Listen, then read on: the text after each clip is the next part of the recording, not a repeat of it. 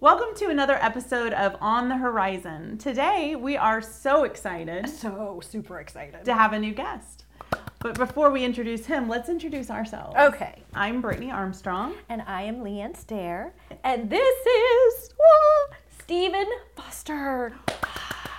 Now, you may have seen Stephen around because he does a lot of stuff around here. Of course, he attends, but he's helped out with the egg hunt. He's worked the Christmas store. He is heading up our men's ministry. And then one of my favorite roles to see him in is Face the Fear. This man will roll around in a ghillie suit. He runs around and he has got the most amazing, is it a goat scream? Yeah, that's what. So, wow. Will it blow out the microphone if you give us a taste? It might. Let's try it. All right, 1, 2, 3. Wow. I didn't know we had such talent. Such talent. So he's been hidden all this time. That was awesome. Thank you. He gets to scare people. Well, I guess we could say you scare the hell out of people at Face the Fear. So with that scream. So he is a lot of fun. These are things that he does around here. And what I think is hilarious, you probably don't find it hilarious, but it's probably, that might not be the best word because that's kind of mean. But he keeps trying to move away and God keeps bringing him back. Yeah. You've moved twice so far. Twice that I'm aware of. First time I was gone for 6 months. Next time I was gone for a year. So yeah, and each he's time back. it keeps getting longer. We're so excited. I'm not really praying against it, but I'm just so glad that you're back and with us because you're thank such a you. huge part of the things that happen here, and we're better because you're part of us. So thanks for being here. But we wanted to ask you today about how you touch and change the world outside of the walls of the church. Okay. Well, I work in an industry that's not very nice, I would have to say. I work in the aviation industry, so it's a very high stress, high speed environment. Okay. So what I try to do is keep my coworkers in a positive mindset because sometimes they get so stressed out that they're not saying the right things, not talking the right way, and my way of dealing with it is just trying to get them to relax, calm down, tell them, hey, just don't worry about it. Keep a smile on my face no matter how stressful the situation is. If we have to go talk to a pilot, tell them to take the airplane because they don't want to fly that night.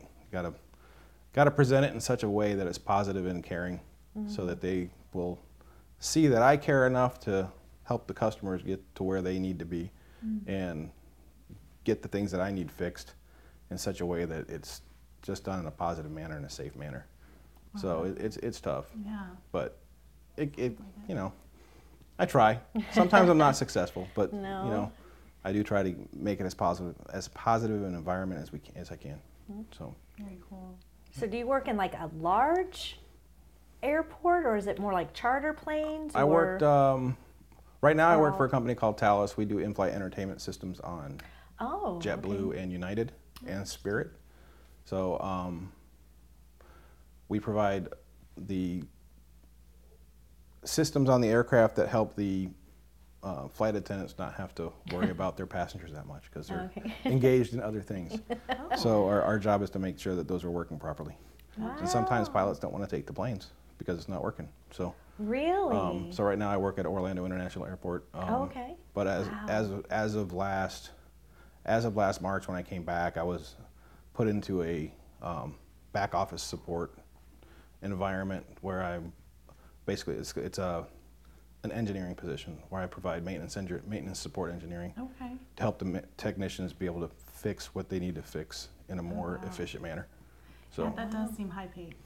Yep. Yeah. Fast paced. So it is. And then I had to go up to Boston for a couple weeks, which was a very stressful couple weeks, but we made it through. And did you have to learn to talk Boston? Boston or it's no, like a different kind of English. I tried not to talk Boston because it's really hard to understand. Right? So. You park the car or whatever. In the That's harbor. all I know. In the harbor.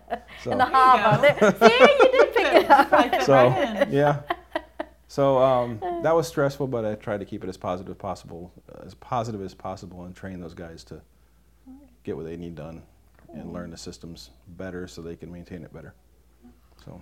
Well, I'm also curious. Tell us about the men's ministry that you're going to be leading. So I moved away I went to work with another airline for a while. Yeah. And God placed it on Jeff's heart to have somebody lead the men's ministry. Well, he did this when I was away, and God placed my name on Jeff's heart to run the men's ministry. When you were away? When I was away, yeah. Ah, so he knew That you were really- coming back. And, well, God said, well, Is that that's what brought you interesting back? because he doesn't live here anymore. So, And God said, just wait. and then I came back and I prayed about it for a while.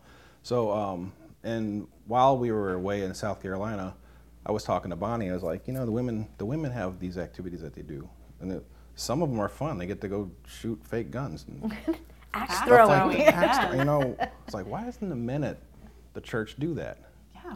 I'm like, I wondered the same thing. I was I like, wondered they the really, same thing. they need to start doing that. They need someone to, maybe someone needs to get in control of that. Yeah, somebody. Whoops. Here's a mirror.